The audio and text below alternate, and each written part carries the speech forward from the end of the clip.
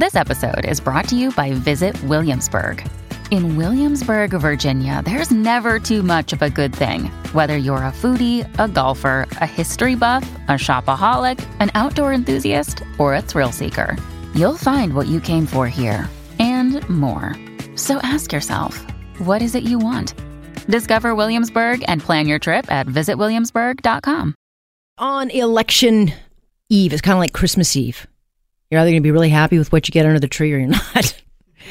But that's what it is. All right. And there's no doubt, look, third-party groups have had a huge impact on this campaign. And it's not new.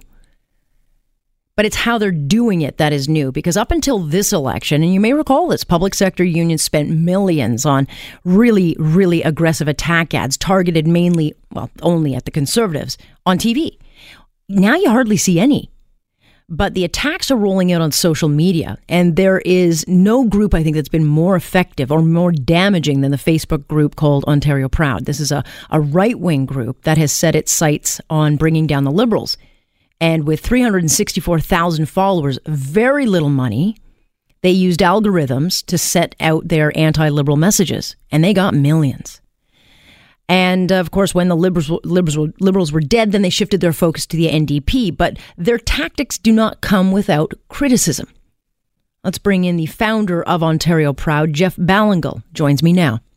Jeff, when you launched Ontario Proud, I know that the goal was to bring the Liberals down and to stop them. But it actually was achieved. And I think a lot of people say Ontario Proud was a big part of that.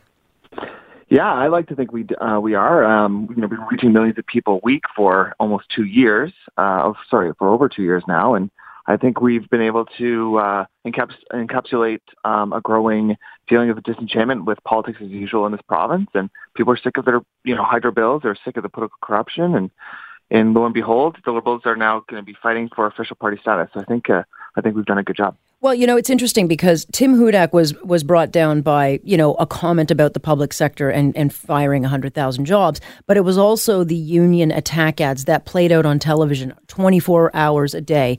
We didn't see any of that this election because the game is now played on social media, namely on places like Facebook.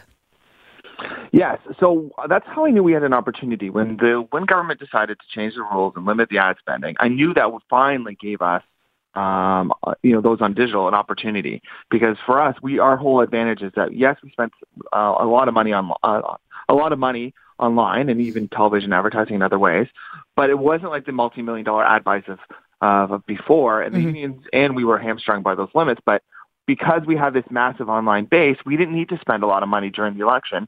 We had already won. We had already done so much damage to the Wynne government by pounding them every day with our attacks.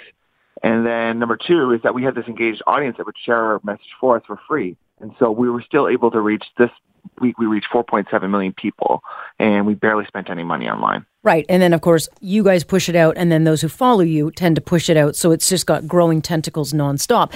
But interestingly, you're not alone. There are dozens now of groups that have jumped on to social media, and it's becoming a very crowded room. How do you stay ahead of this? Because you're clearly not going to stop at the provincial election. Now you've got your sights set, I would think, to the federal election. And there's no question they have been watching what's going on, and they're trying to change the rules for that.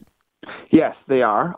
We're cognizant of that, but we have a right to free speech in this country, and as long as we have that right, we're going to be exercising it. And I think we're going to be able to organize and out hustle them. And I think at the end of the day, our message resonates. I mean, what we're preaching isn't out of the norm. It's lower taxes and less waste and less debt and against corruption.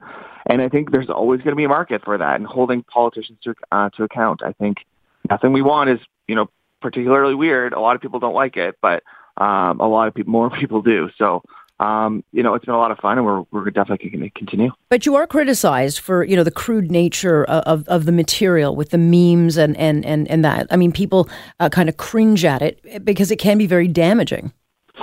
Sure, they might cringe at it, but nothing we do is outside of the realm. They just don't like the fact that conservatives or small C conservatives are fighting back.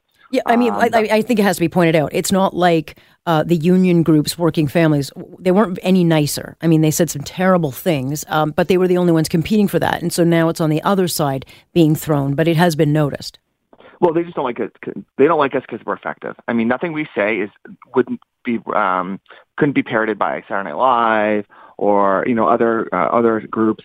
So we add a bit of humor, we add a bit of hard-hitting facts, but a lot of people just don't like it because for once the opposite side has their act together, and we're finding a way to be effective, and we're out hustling them and outsmarting them, and they don't like it. You've done politics for a very long time. And the one thing that's been really frustrating for me in covering this election is that it's just been so ugly. It's just been mudslinging, name-calling, not a lot of policy discussion, but certainly just an ugly campaign. Yeah, I would agree. I mean, I don't like it when families are brought in at all. That's something we would never do. We've never done. We'll never talk about a politician's family. That's just, it's abhorrent to us. That's not what we're about. We don't want to go into people's personal lives either. And it's unfortunate that that's now being dragged out. From not just against Doug Ford, but against Andrea Horwath as well, and to a lesser degree Kathleen Wynne. Mm-hmm. That's not something that I think is it's good for politics or good for society. And the other thing people criticize your group for is that you call them, you get numbers, you send texts. Which, by the way, I've gotten no texts from Ontario Proud. I have gotten a couple of texts from NDP groups. I don't know how they get the numbers, but there is criticism because you're reaching out through their cell phones. Well, exactly. I mean, so we're doing it, sure, but we're following the law. It's legal within Elections Ontario and CRTC regulations. We're following the law to a T. But I mean, this is something that's been done from left-wing groups like Lead Now. It's being done by the NDP, but it seems to be we're the only ones that get called out on it. And when it's us, it's devious, and when it's them, it's sophisticated. But what it is, and I'm not going to complain that we're being, we have unfair treatment. We're just going to focus on persuading minds and mobilizing people against the NDP and the Liberals. We know that there are groups that are like Lead Now that get foreign funding, but are you registered? We of course we've been registered since the first day we could be registered in Ontario. And will you have to divulge who funds you? We have to divulge who funds everything we spend on advertising, correct. And is it completely Canadian? It's 100% Canadian. And yes, it's 100% Canadian. We have nothing to hide. That's, what we're doing. We're proud of that. We have over 1,300 donors. And it'll all be disclosed, and people will be able to see that in the disclosure period in December. Okay, so what happens next? Because now that people have been watching Ontario Proud, there are going to be a lot of groups on the left that say it worked for them. We're now going to start doing it that way. So how do you change the game to stay ahead? So we're looking at a number. I'm not going to tell you all my plans, but you won't tell me all your strategy? Come on. We're moving on to new platforms. We're diversifying a lot. We don't want to be on Facebook. Right. But as I said earlier, I think we will always have an advantage because our message is fairly mainstream. We're just really aggressive about it. So we're aggressively center-right moderates. I mean, we just want lower taxes and smaller government and less waste. We don't want anything too crazy. Just, let's have some common sense here, and let's have some competent politicians and speak out against corruption. I think that there's a market for that, and I think we've got a lot of room to grow.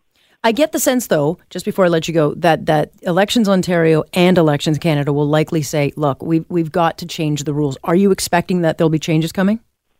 I don't know about in Ontario. I guess that would depend on who forms the next government. But in the federal law, as the Trudeau government has it, it's very worrisome, and I think it's a violation of our charter rights. And we'll work with others to pursue court cases against it to ensure that everyone has a right to free speech. When you launched this venture, did you think it would be this successful? A lot of people have asked me that. Yes and no. I knew that I had something from the very beginning. I knew I had something. But it's exceeded my wildest expectations now. Well, I guess we'll see what happens tomorrow, but the Liberals clearly will not be part of the future. Jeff, thank you. Great. Thanks for having me. Jeff Ballingall joining us, and no doubt there will be others that pop up because don't forget there's a federal election next. Won't that be fun? On Point, I'm Alex Pearson. You're listening to Global News Radio.